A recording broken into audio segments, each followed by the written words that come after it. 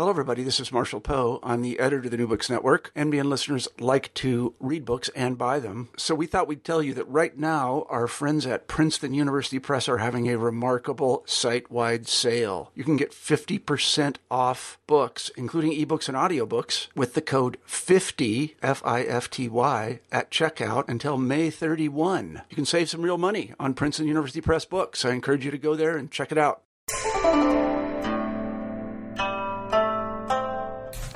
Hi, I'm Carla Nappi, and this is New Books in East Asian Studies. Hello, and thanks for joining us. I just spoke with Jim Millward about his new book, The Silk Road, A Very Short Introduction. This was published with the Oxford Very Short Introduction series just very recently in 2013. This is a book that is very concise, it's very readable, the prose is very vivacious, very vibrant, and what it essentially is an introduction to Silk Road history that's meant for a general reader, someone who's maybe not necessarily an expert in the subject, and that can also be used to teach in courses that touch on or are devoted to Silk Road history or world history or Central Eurasian history in a number of different ways.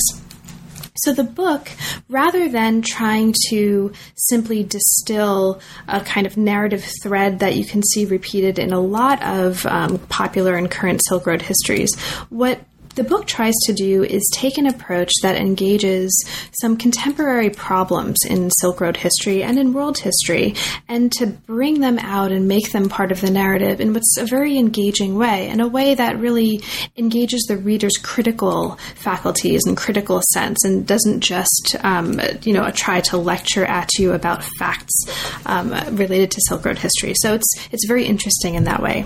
Over the course of our conversation, we talked about not just Jim's approach to teaching Silk Road history, how he came to this project, but also some themes that emerge from the chapters in this book and from the structural decisions that he made when putting together the narrative that are very broadly germane to really any attempt to write world history, global history, to engage with those issues, or to talk about exchanges broadly writ in the historical record and today as well.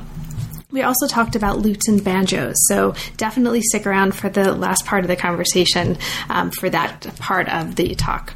Okay, well, thank you so much for listening. I hope you enjoy the book, and I hope you enjoy the conversation as well. We're here today to talk with James Millward about his new book, The Silk Road, A Very Short Introduction. Welcome to New Books in East Asian Studies, Jim, and thank you so much for making the time to talk with me today. Thank you, Carla. I'm so pleased to be here. So could you start us off by saying really just a little bit about yourself and your background? What brought you to the field of Central Eurasian Studies? Well, I started out, way back when in college as a classics major, and through various sort of turnings, ended up having a chance to go to China when I was between my sophomore and junior year, and this was back in the early 1980s, 1981 it was. And a couple things came out of that. Obviously, I decided I liked China, and I started learning Chinese. And as I'm sure many of your listeners know, you sort of start out in the language, and then there's a period of time when you're trying to decide what to do with it.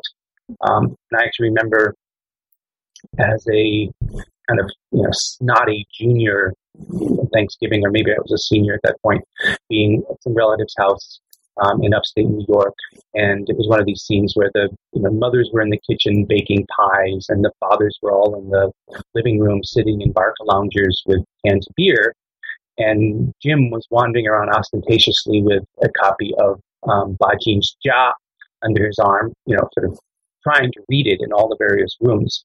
And Uncle Larry looked at me and saw this and said, "Ha! Chinese studies. What are you going to do with that?" So I'm glad, that I find something to do with it. But so that got me into China, and eventually I sort of found my way to history. And then, but on the way, there was sort of a legacy of the classics that I studied. And after I graduated from college, I was at Harvard, and I had a job with the Let's Go travel guidebook. Oh, yeah, sure. And they sent me, possibly because of my classical background in classics, they sent me to Greece. for the summer, which was, you couldn't ask for a better job than that. I got to travel around the island. I had to produce a lot of copy, but it was great fun. And Turkey as well. And so I left the northeast of the U.S. and I went to Asia, where I was going to be spending the next year doing Chinese in Taiwan, via Greece and Turkey. And I had a great time in Turkey. And so, thinking in this kind of crazy blue sky way that I think young people can do, I was thinking, how can I link up this new interest in Turkey that I've just developed with my chosen métier as a China scholar? And I thought, Xinjiang. And so that's sort of why that planted the seed of looking at far western China. At that point, I wasn't thinking so much about Central Asia outside of China, but I was interested in Xinjiang, started reading about it in some of the travel literature, and so on and so forth. And it was interesting because at that point, there hadn't been a lot of recent work on the area at all. There was the odd news account. There was some concern about possible separatism and uprising and so on. So it's always this kind of ticking story in the news. But not a lot of recent scholarship, in part because people couldn't go there. And so I read a lot of things from the 30s and 40s, travel accounts and some of Owen Lattimore's early work. And it was interesting because Xinjiang had been much more part of China studies in that early, even pre-war generation than it was in the 1970s, early 1980s yet. For the China historians in your audience, they will be familiar with Paul Cohen's book, Discovering History in China, and the move to sort of have a China-centered history of China. Excuse me. Yeah. And that was the period of time in the historiography and the scholarship that I came up in the field in, and we were kind of turning to China and not looking at China as reacting to the West, moving away from impact response, less stress on diplomatic history of China, which of course had played such a big role in the Fairbank era approach to China. And so within that context, I wanted to work on Xinjiang, and nobody was. And I, at points in graduate school, thought, well, maybe I should do, peasant rebellions or something like that, because that seemed to be more where the field was. But so I was kind of, shooting in the dark. And I did have some people. I was at Stanford for my PhD, and Albert Dean was there in Asian languages, but he had great interests in nomads and in Central Eurasia as part of his work on early medieval China. So he could sort of help me a little bit, but it was kind of a strange and a little bit scary thing to be working on. But, I stuck with it. I'm very glad that I did, and ended up, as you know, writing a couple of books about Xinjiang, my dissertation about Qing Xinjiang, and then I did a survey history of the region. And in the meanwhile, for my teaching, as part of my stable repertoire of courses, I added in a survey on and began to work up a survey on Central Eurasian or Central Asian history. Again, there were some intentional and some accidental reasons for that. The accidental reasons included the fact that I ended up working at Georgetown, where we had China historians and East Asia historians who were teaching those standard surveys already. And I came in after a couple of years teaching at University of Arizona as under a line known as intersocietal history. Mm-hmm. And I sort of had to sell myself as someone who did the study of the interstices, a study of contacts between cultures and civilizations, of borderlands and frontiers. And that wasn't a hard case to make, given that I'd been working on Xinjiang and Mongolia and so on. But then I kind of had to live up to that that name of my line as intersocietal history. And there are there's a strong interest with Georgetown in world history or in intersocietal history. Some of the courses that I taught the master's students was sort of a world history survey. Obviously, at the graduate level, you can't survey in any level of detail, but we tried to look at issues of interactions over the longue durée. And I also taught world history at a basic level. Right? So those perspectives were there, and I was absorbing them from some of my colleagues and from the teaching duties that I had. And I was able to work them into the design of my course on Central Eurasia, or on Eurasian history. And by Central Eurasia, I include everything really from the Caucasus all the way out to Manchuria. Sometimes it's a cultural definition, sometimes it's a geographical definition, sometimes it's ecological, with a focus on the steppes. It sort of varies with the time period and so on. But I have a very broad approach. And in developing that course, then, it was very natural to not simply talk about nomad empires, or not simply talk about China's relations with the Xiongnu or the Turks or the Mongols and so on, but to broaden it to look at what the role, again, over the very long durée, what has been the role of Central Eurasia and Central Eurasian peoples on the broader canvas of world history, and that's the general approach that I've worked on. Now, the book that we're talking about today is a general history of the Silk Road. For, on the one hand, it can be for general readers, but also one can imagine teaching with this, or using this to learn a lot about a region that we don't specialize in, even for academics.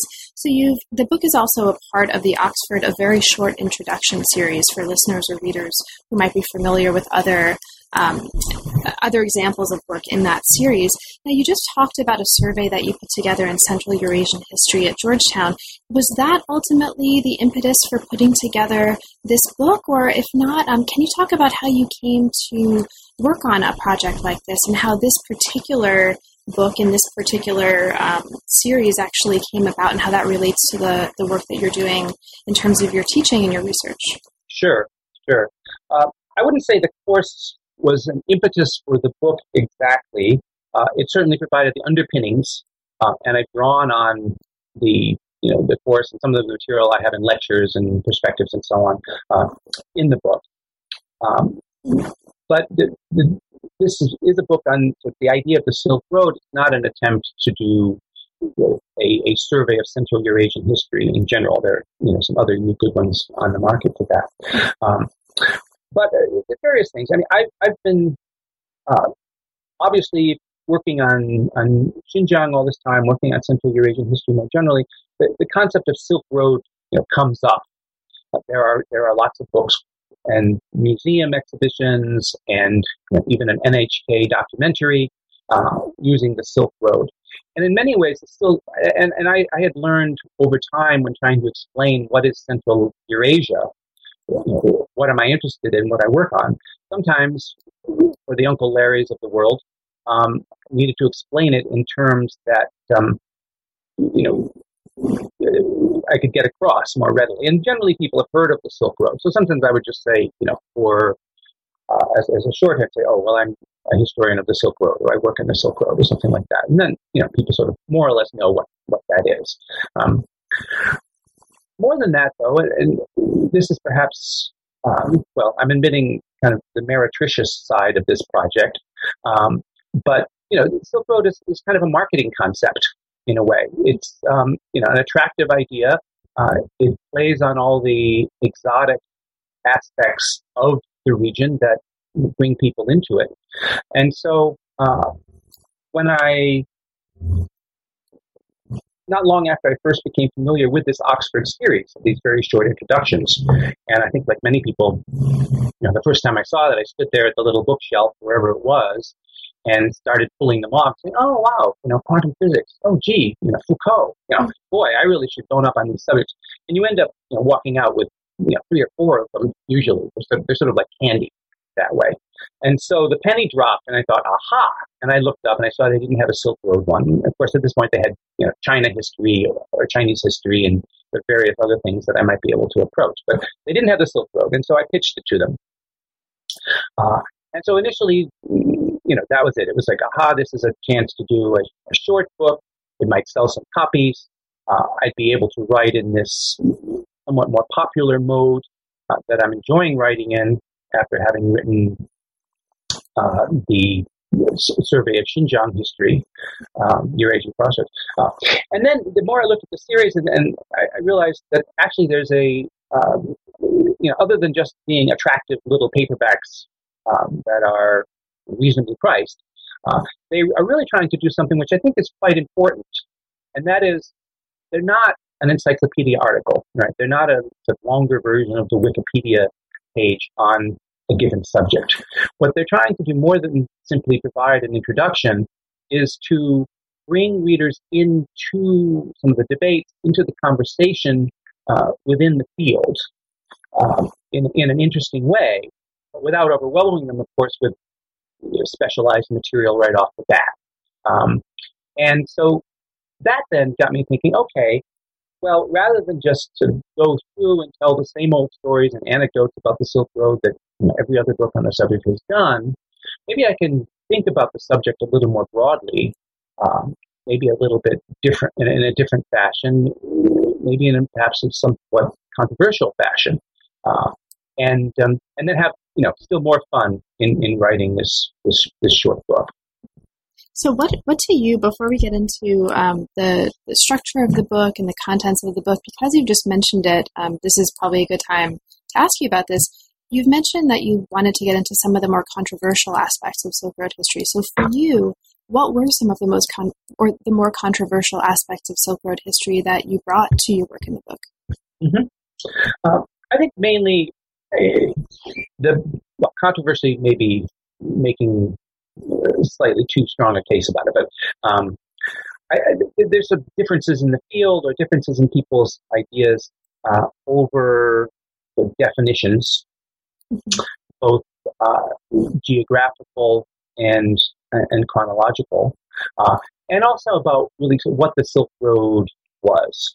And we have an image when we mention it, which generally involves camels and caravans. It involves marketplaces, filled with luxury goods, spices, obviously silk, things like this, flowing across the continent. But our image also, I think, if people interrogate their image a little bit, think about it, it also is quite focused on China and on Rome. We tend to think about things moving from China to Rome, or the other way, as what makes the Silk Road important. And in various ways, each of those concepts are if not entirely wrong, then they misplace the emphasis, at least the emphasis I see it on, what is important about the Silk Road. So the Silk Road really is it's a modern term. It was invented in the late 19th century by a German geographer, von Richthofen. No. Is it? Sorry, you read the book more recently than me. It's not von Richthofen, is it? It's. I think you mentioned von Richthofen in the book, and then you mentioned that it was used as a title by a different guy. But I think right. I'm sorry. Hermann was the guy who uses the title, but right. And then there's Snoopy's Red Baron, who was I believe, the nephew of von Richthofen. Right. So, invented then by von Richthofen as a term for trade of Chinese silk, in roughly the first century of the Common Era, and from then sort of expanded, and we got this idea of Chinese silk moving for centuries and centuries across this sort of great highway across Asia, and in fact, the opening of Central Asia and Chinese contacts to Central Asia, and from there to India and Iran, and to a very slight degree to the Mediterranean basin and Rome and so on. That happened for a couple of centuries there at the beginning, but by the 6th or 7th century, there was really very little Chinese silk at all, certainly in form made up as textiles, flowing that far, in part because the technology had escaped from China and other people were making it, particularly in Persia, in part because there were our idea of this sort of vast market for Chinese products, which is colored by the contemporary, what's going on in the contemporary world. We're all buying all these Chinese products. That never really existed for Chinese silk. Silk was never a commodity that was traded in huge volumes. It was a luxury good, which went to the very, very affluent in small amounts at all. So that's sort of part of the misnomer. And as I say in the book, neither silk nor a road, discuss. So that was one thing I wanted to try to correct. Another aspect that I was hoping to bring out, or a question that I wanted to address, is a belief, a statement we see very commonly in the scholarly literature, particularly in sort of textbook type literature, that the Silk Road ended, it died or became moribund in the 16th century, and then this death of the Silk Road has been linked to the rise of direct maritime communications between Western Europe and Asia. And that's a very compelling argument, particularly for world historians, because it links up all sorts of things. It connects old world trade and sort of, the story of how the old world ticked along with what's going to be the story of modernity and the opening of maritime communications, ultimately the New World, and so on and so forth. And so, as I say, it's a very compelling argument that once ships were flying the waters between Europe and Southeast Asia and China, then that diverted trade in Chinese luxuries and killed the Silk Road. It makes a certain amount of sense. The problem is it's wrong, and it's wrong for various reasons.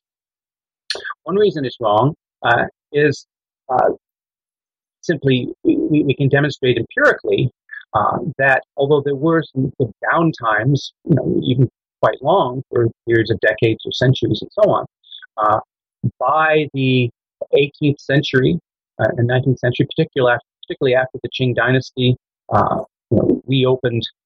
conquered Xinjiang and reopened trade routes there and so on.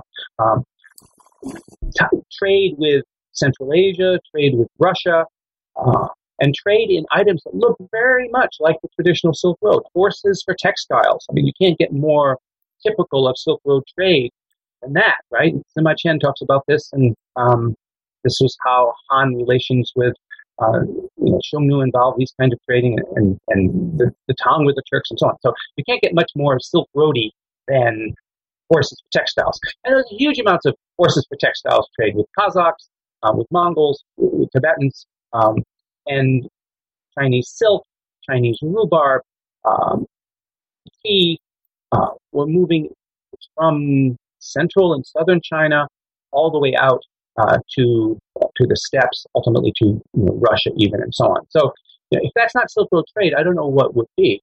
And that, unlike earlier epochs, that we actually have really good documentation for in the Qing archives. I mean, you can get actual quantitative data and precise quantitative data on silk exchanged for Kazakh horses and other livestock. So, anyway, there's that. And a scholar named Scott Levy has also done work looking at trade from North India through Central Asia with Russia, and the role played by Samarkand and Bukhara and their merchants as entrepôts and intermediaries in trade between Mughals and Central Asia and Russia. And he shows a very similar sort of story. There are tremendous amounts of trade, traditional style overland caravan trade, exchange of horses for textiles, and so on, going on in modern times.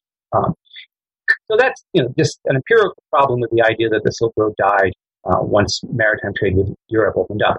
But really, it's a conceptual issue more than simply an empirical one, because this idea that overland trade routes would be in competition with the European Asian trade routes, again, is based on a notion of what the Silk Road was. It's not accurate.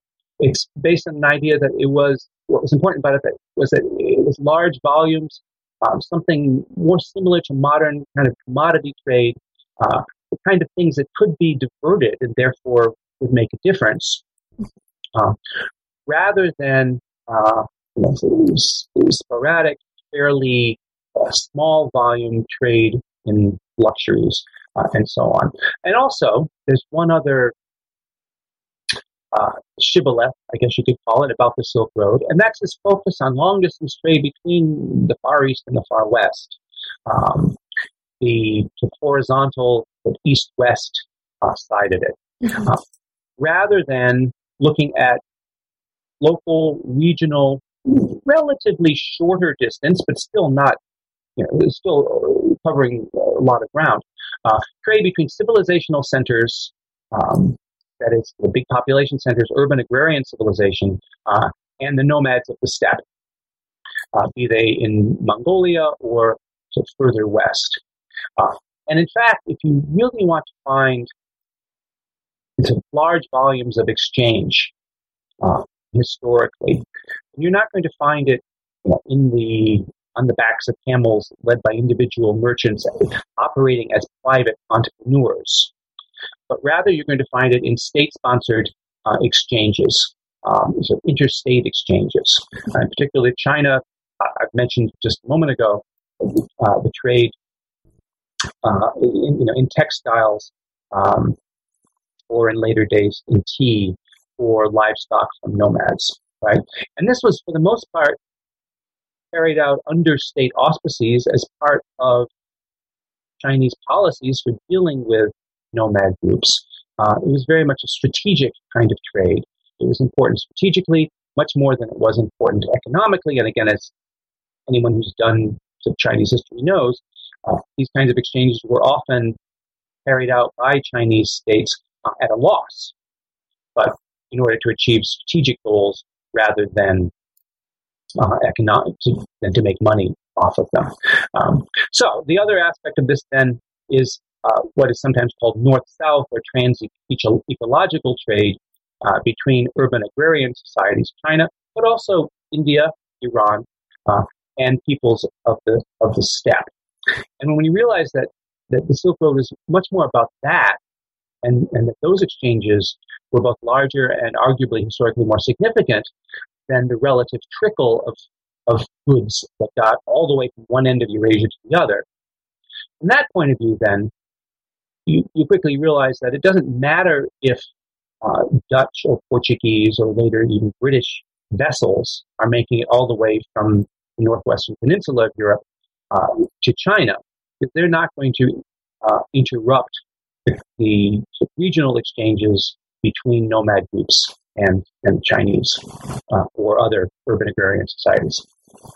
Great, thank you. You actually have mentioned have touched on a lot of the really interesting things that come up in the various chapters of the book that I was going to, and I'll ask you about different aspects of in the time we have. So thank you. So let's talk about the structure of the book. The book is organized into 6 chapters that each take a different thematic approach to narrating the history of the Silk Road, however problematic that, Silk Road here is in scare quotes. So if I had my scare quote castanets, I'd be... Right, you're allowed to... I use the term, in fact, I have, gone back and forth. Do you capitalize Silk Road or, and so on and so forth. So, I'm trying to make money off of this concept, so, I allow people to use the term. Okay, I usually keep... my little castanets around, sonically punctuated. Oh, that's good. Yeah, I highly recommend it for talks. But so the 6 chapters collectively, and I'll just read them out very briefly, especially for listeners who haven't yet had a chance to take a look at the book: Environment and Empires, Eras of Silk Road Fluorescence, the biological Silk Road, the technological Silk Road, the arts on the Silk Road, and a kind of concluding chapter that pushes us forward that's called Whither the Silk Road. Now, collectively, these chapters raise really important issues that are relevant not just to Silk Road history, but that also speak to conceptual issues of craft and of narrative in world history and really history writing more generally. It's kind of taken together a snapshot introduction to some of the major conceptual approaches to world history writing. And so I think there's a lot in the book that's obviously specifically germane to Silk Road history, but there's a lot to take out of this for readers who are just interested in world history more generally.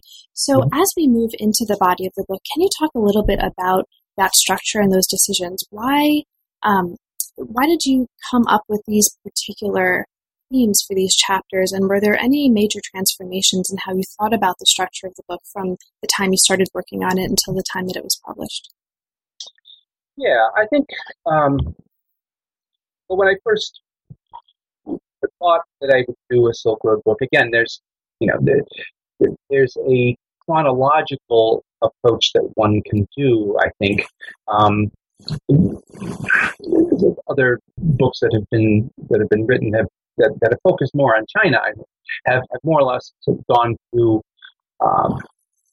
the material, so starting in the Han, moving through to the Tang, generally kind of ending before the Mongol period for some reason or another. But there's an emphasis on China's expansion into Central Asia, an emphasis on Buddhism, therefore the important context with India, and of course the great heroes, the traveler Jiang Qian, Han Wudi's military exploits, Xuanzang, the Buddhist traveler, and so on and so forth. So, I think probably the first impulse is just to kind of go through that material again and tell those stories.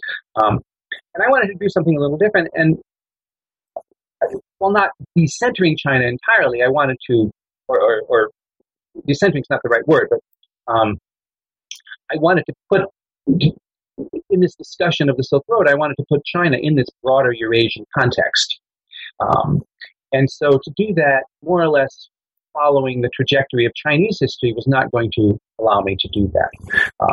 And then as I thought about it thematically and started developing my arguments that I wanted to make about the Silk Road that I was just talking about, I realized that what the Silk Road really is, or the way I'm using the term, is as kind of a shorthand for the history of exchanges across Eurasia over a long period of time. I've just argued that one can continue it into modern times.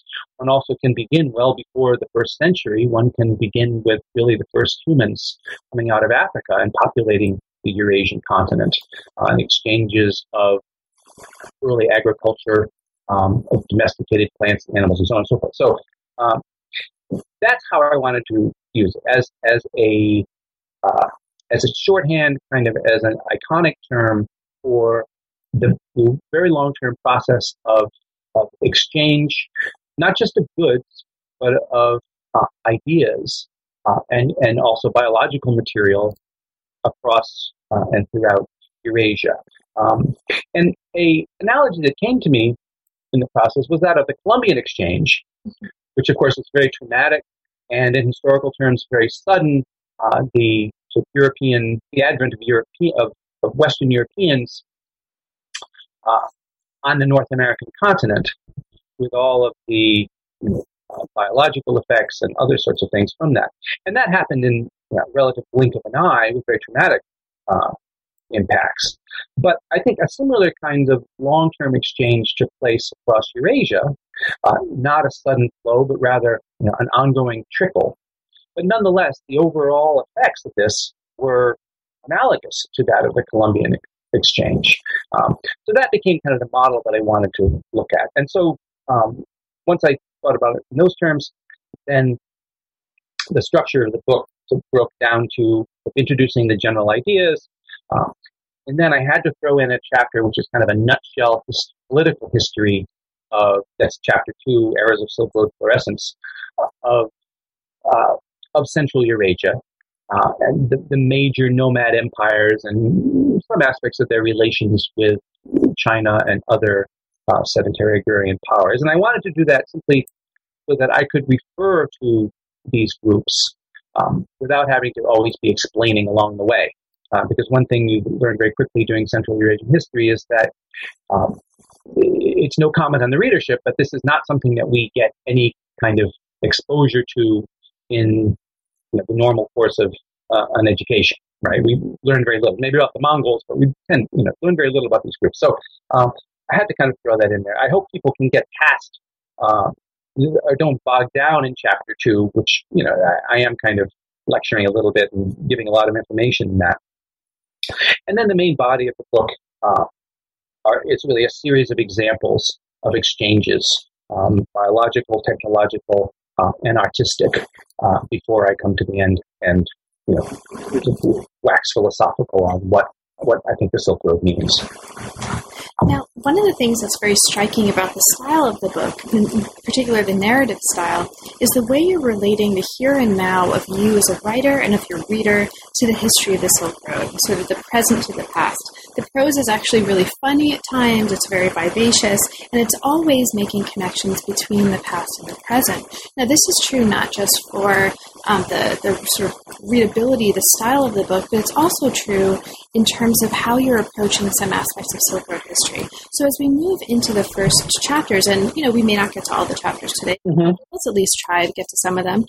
Okay. One of the things that happens in the first 2 chapters, the first one in particular, but this also comes up later in the book, is that you're able to relate Silk Road history in general to some more contemporary world historical themes. And so you're playing here with ideas of globalization and in its analogy to what's happening in Silk Road history. You mentioned the term cosmopolitanism a couple of times in the first couple of chapters.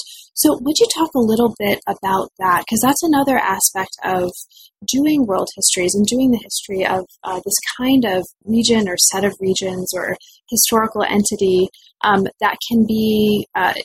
it's something that I think all of us who are working on world historical kinds of themes have to negotiate for ourselves, right? To what extent do we use concepts that are coming from contemporary geopolitical conversations to describe what's happening in the past? And I think you do it very effectively here, but you're very, it seems like you're very conscious of using that kind of language in here. So I would love if you could talk a little bit. Yeah, well, part of the reason for the contemporary references, I think, is simply I was trying to have fun with it as I went, and to bounce back and forth and try to make some of this stuff as relevant as I can. But you're absolutely right. I am. I just spent 5 minutes trying to explain my notion of the Silk Road, but I could have simply used the word globalization and probably would have gotten people close to what I meant, much more quickly. Yes, I'm very much treating the Silk Road as, I guess, proto-globalization would be a little bit a slightly better term. I think I use both in the book. Sort of with one caveat, in that what we think about globalization today, we think about it as something relatively new, and it's closely associated with high volumes of exchange of trade around the world, and also with very high-speed interactions, both the way we personally move around and also obviously the way we communicate now. And in ancient and medieval and even early modern times, not so much stuff was moving, and it wasn't moving so fast. And this is obvious. So quantitatively, when I'm talking about the Silk Road, quantitatively it's not comparable to modern exchanges, but I think qualitatively it is, and so that's why that's very much, as you say, the model of how I'm thinking about it. Another thing that comes up early in the book that's really interesting, and this is something that also I think for those of us who spend any time teaching Central Eurasian history or teaching world history, this tends to be a feature of many approaches to Silk Road history, is in a some sort of invocation of the importance of the environment, the climate, the geography, in influencing what's happening in Silk Road history, but also more generally in influencing human society and politics. So how conscious were you in putting this together of how much did you want to emphasize that, and how much did you include that as a kind of matter of course, because this is something that, we do see in a lot of Silk Road history. So how important is it for you to foreground that? Or can you talk a little bit about that? Yeah. In Central Eurasian history in general, the way I teach it, and I think the way a lot of people do, is almost I begin almost anthropologically looking at pastoral nomadism. What is it as a way of life? Why is it adopted? How is it connected to agriculture? Why it's different from hunter-gathering? Why it's not particularly primitive, but it's rather a technology in and of itself of using livestock to get energy out of the land, out of grasslands when people can't eat grass, and so on and so forth. But one thing that emerges very, very clearly from that kind of approach, and this isn't original with me, in a sense, Owen Lattimore, when talking about the steppe zone and China and the marginal zone between, the marginal Great Wall zone between China and Mongolia, he was very cognizant of this too. Is that the ecological differences between the deserts and steppes of Central Eurasia and agrarian lands sets up an economic dynamic that in many ways shapes the political and military relationship between agrarian powers and steppe powers. And it also sets up a certain sociological and political dynamic among steppe peoples themselves. Very briefly put, the organization of the nomadic tribes of Central Eurasia tends to be segmentary, and it tends to oscillate between periods of fragmentation and relatively few but very remarkable and important periods of unification and confederation. When the great nomad empires come together, the Turkic Khaganate, or obviously the Mongols, when they did come together like that and were able to concentrate military power, there were very few sedentary societies that could withstand them. So that dynamic comes out of, is closely related to ecological factors, and also so the ecological / economic aspects of pastoral nomadism as an economy and as a life way. And there's an interesting kind of danger here because historians caution against geographical determinism. And in fact, if you read, for example, what Gibbon said about nomadic peoples, or even what some of the Roman writers and the ancient Greek writers said about them, they saw them nomads living very much in a state of nature, as very much creatures of nature, somehow often less human, and responding to these natural signals and behaving the way they did because they're more like beasts than humans. Ironically enough, with this focus on ecology, with interest in environmental history and trying to look for environmental factors behind human society and how humans interact and so on, there's kind of a danger that we take the old lady of geographical determinism and dress her up again in new garb as environmental history, right? So one has to be sort of aware of that.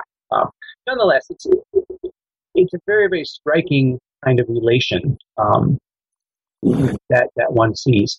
And as I mentioned before, in part, it's the ecological differences between these parts of Eurasia that sets up the exchanges that are how I talk about the Silk Road. There's one other factor related to this that I could have mentioned a moment ago.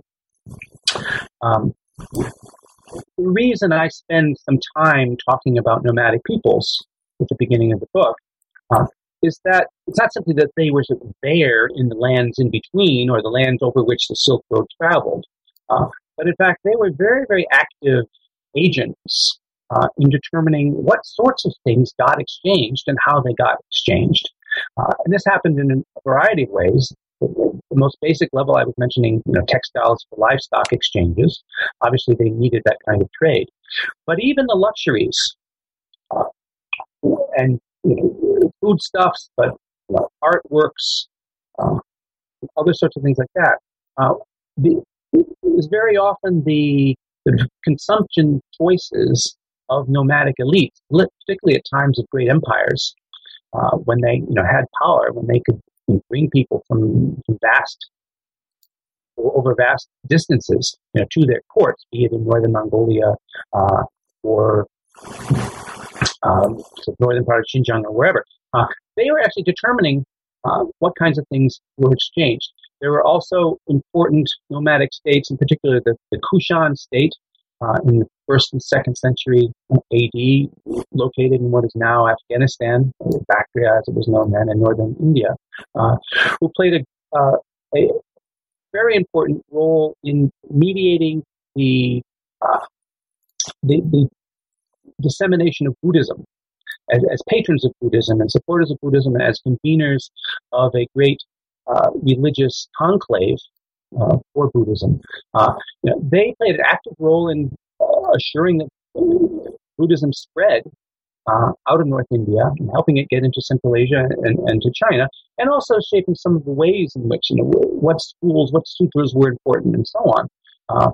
It went through the Kushan area. So, again, there's a neglected historical role for nomadic peoples, which is why I really wanted to make sure that I got that history into this book. Thank you.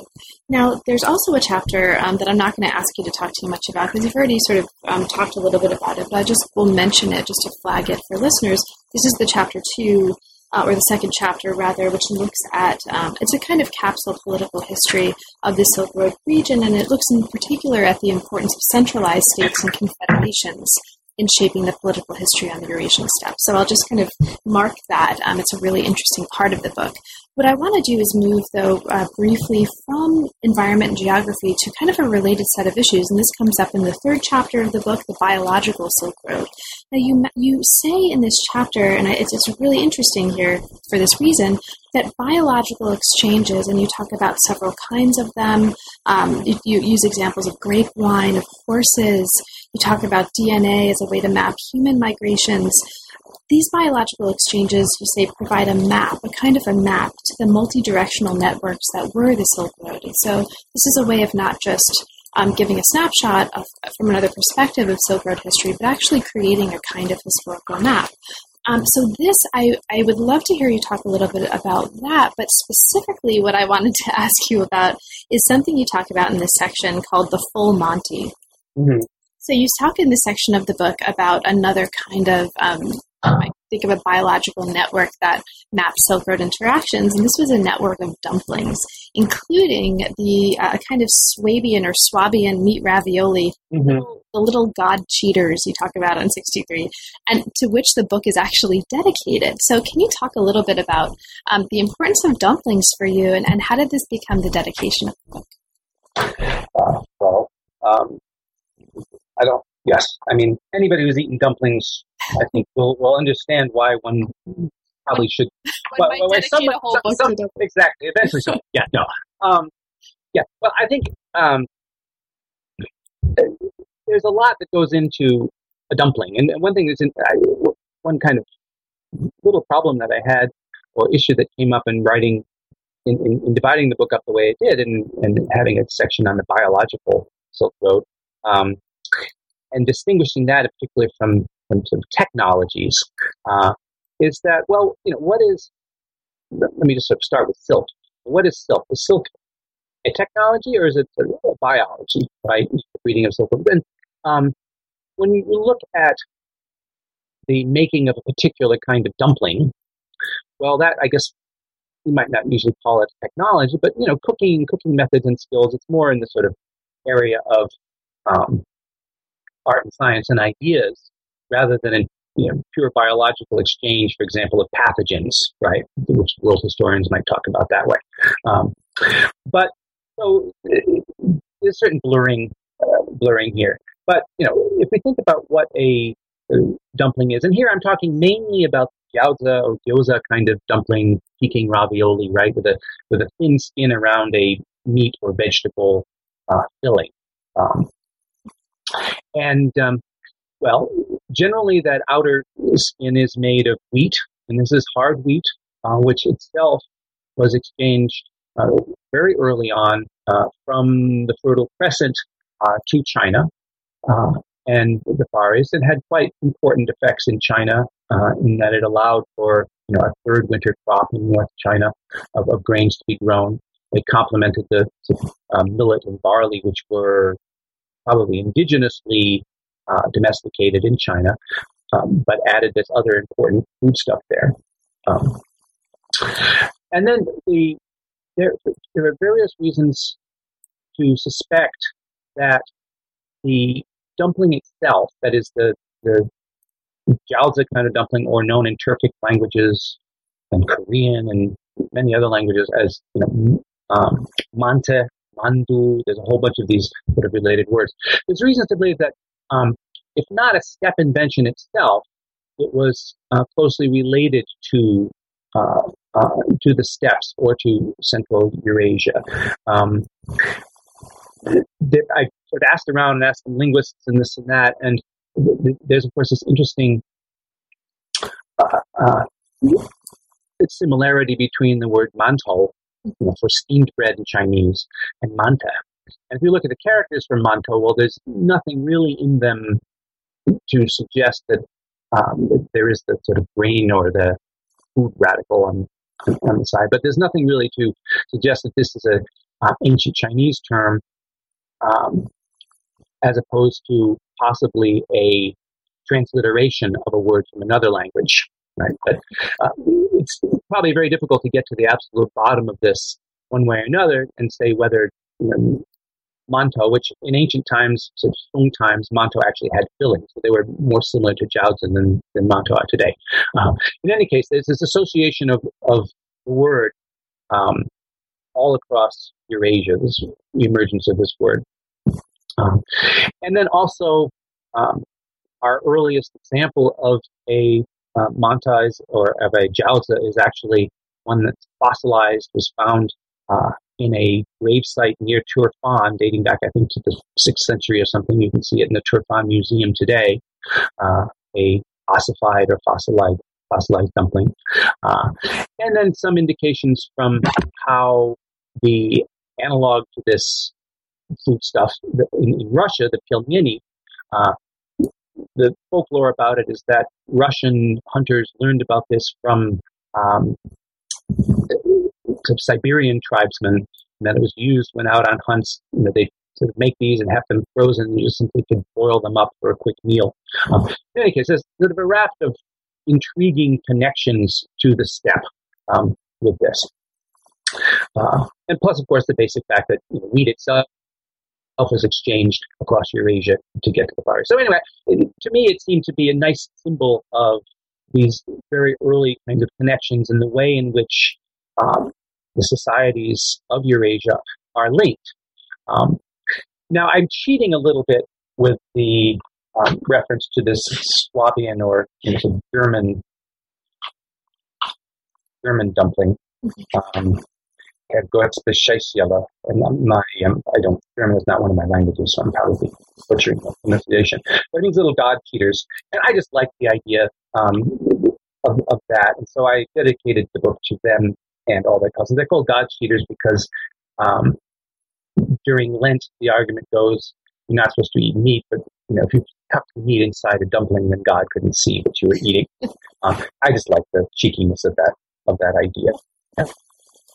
Well, so as we come to the last 10 minutes or so of our time, I'm not going to ask you to talk too much about Chapter 4 or too much about the other chapters, but I'll just again signal for listeners that Chapter 4 is there. It's called The Technological Silk Road, and among the different technologies that you're looking at here are chairs, silk, textile for horse trade that you've mentioned earlier, paper, medical technologies such as attention to humors, variolation for smallpox, and various kinds of military technology. So historians of technology or people interested in that part of world history might pay particular attention to that part of the book.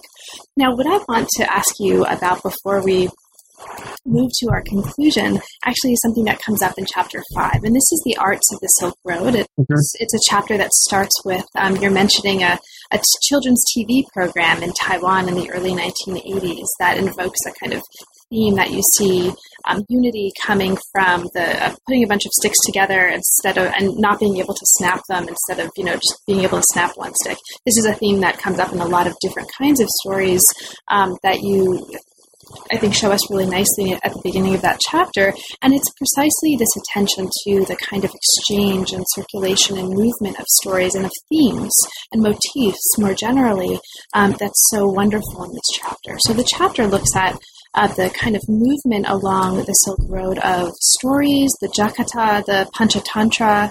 It looks at the movement of visual motifs, such as the three hairs, the halo. It talks about Persian miniatures and blue and white wear. But for me, as a banjo player, of course, the things that... You're a banjo player? Yeah, I'm a very bad banjo player. And of course, the section of this chapter that I just loved, and my little note in the margin was, yay for lutes, was a section on lutes, and lutes as a kind of technology or an art that you can see moving throughout this history. So would you talk a little bit about that? Is there, this was a particularly vibrant part of the book. It was really fascinating, and I think not just as somebody who's interested in this as an instrument, but it seems like you were also really particularly interested in this part of the chapter. So can you talk a little bit about lutes here and what brought you to that as one of the examples? Sure, very happy to. But let me simply say, I'm a mandolin player and guitar player myself, so great. We can talk some other time about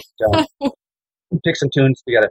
But your banjo, by the way, has a genetic relationship to the Chinese erhu, somewhat similar to that between various types of dumplings. I don't want to go too much into some banjo morphology, but a lot of banjos, at least, the neck goes all the way through, right underneath, inside the drum, comes out the other side, as in a spiked fiddle or an erhu. In any case, those kinds of connections, and one can see in a lot of lutes. And actually, let me start talking about this with a broader issue that a lot of the connections and exchanges I talk about bring up. One thing I had to think about, and that is the problem of dissemination and direct connection versus independent invention. Right, so convergence, as it's sometimes called, versus diffusion, and this, of course, these have been issues that have troubled archaeologists in particular, and sort of ancient historians for some time. And it's an issue you have to sort of deal with because some of these things,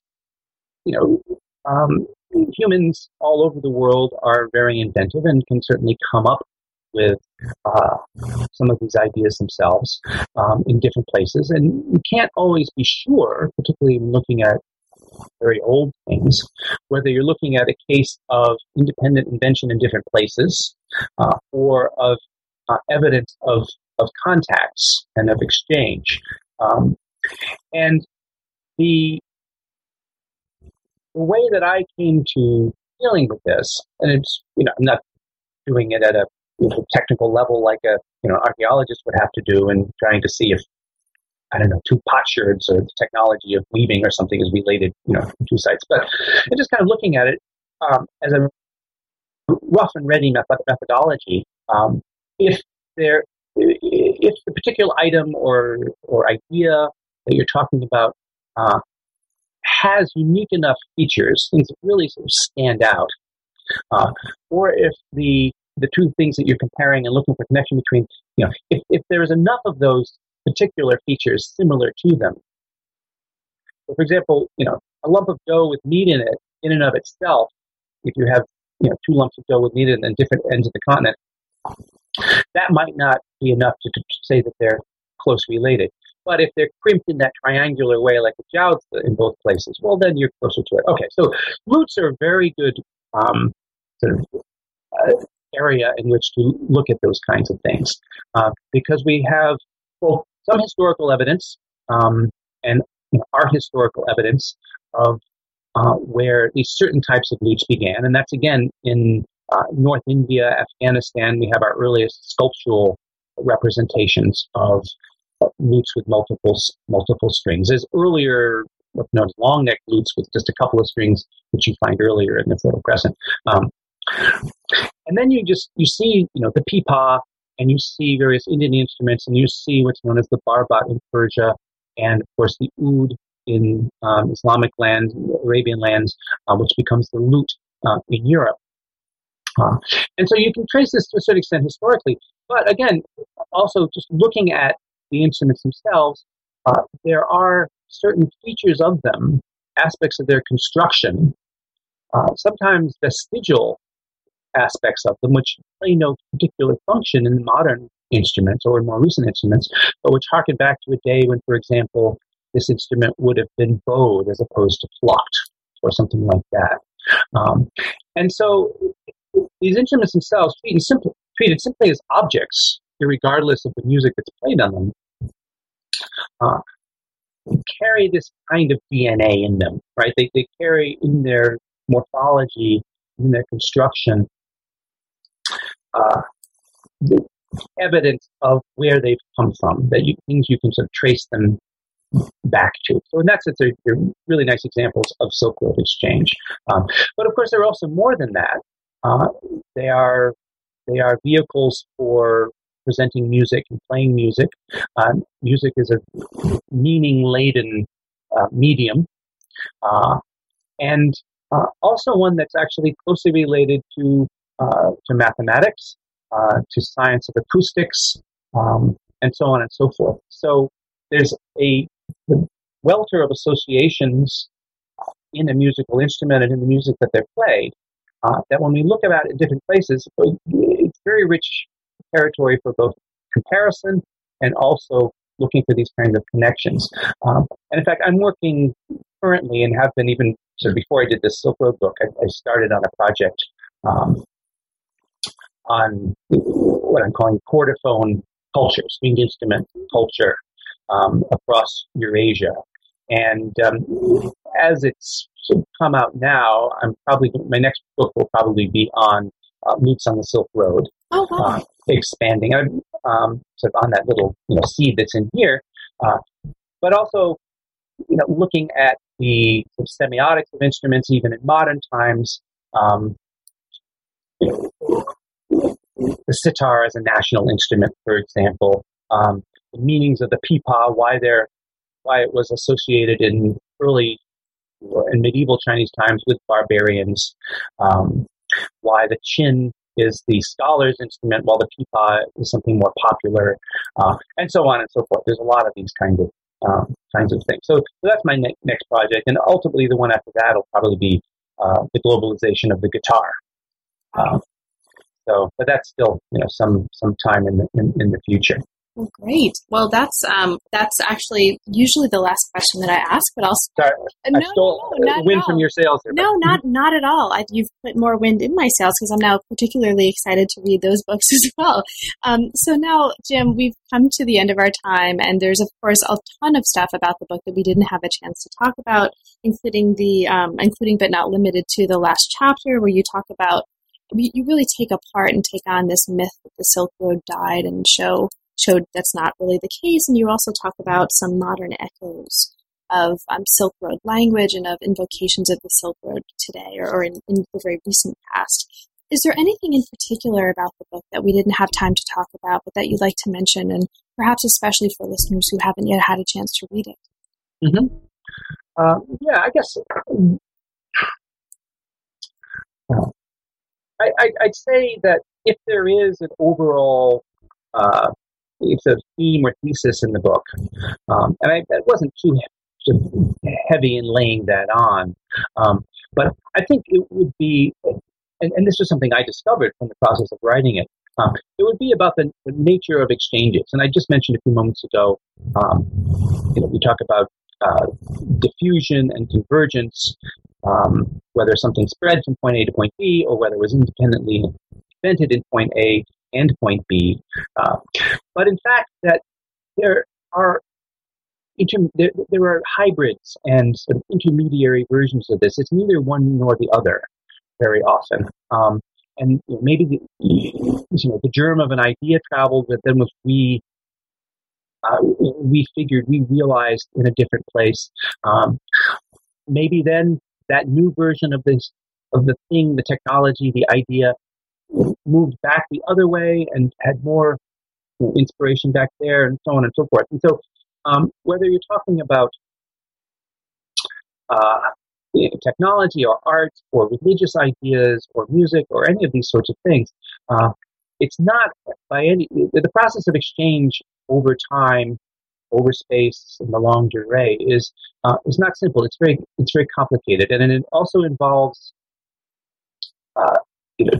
transculturation processes where ideas move along with things and sometimes get seated in a new environment. Sometimes that new thing takes on different sets of meanings.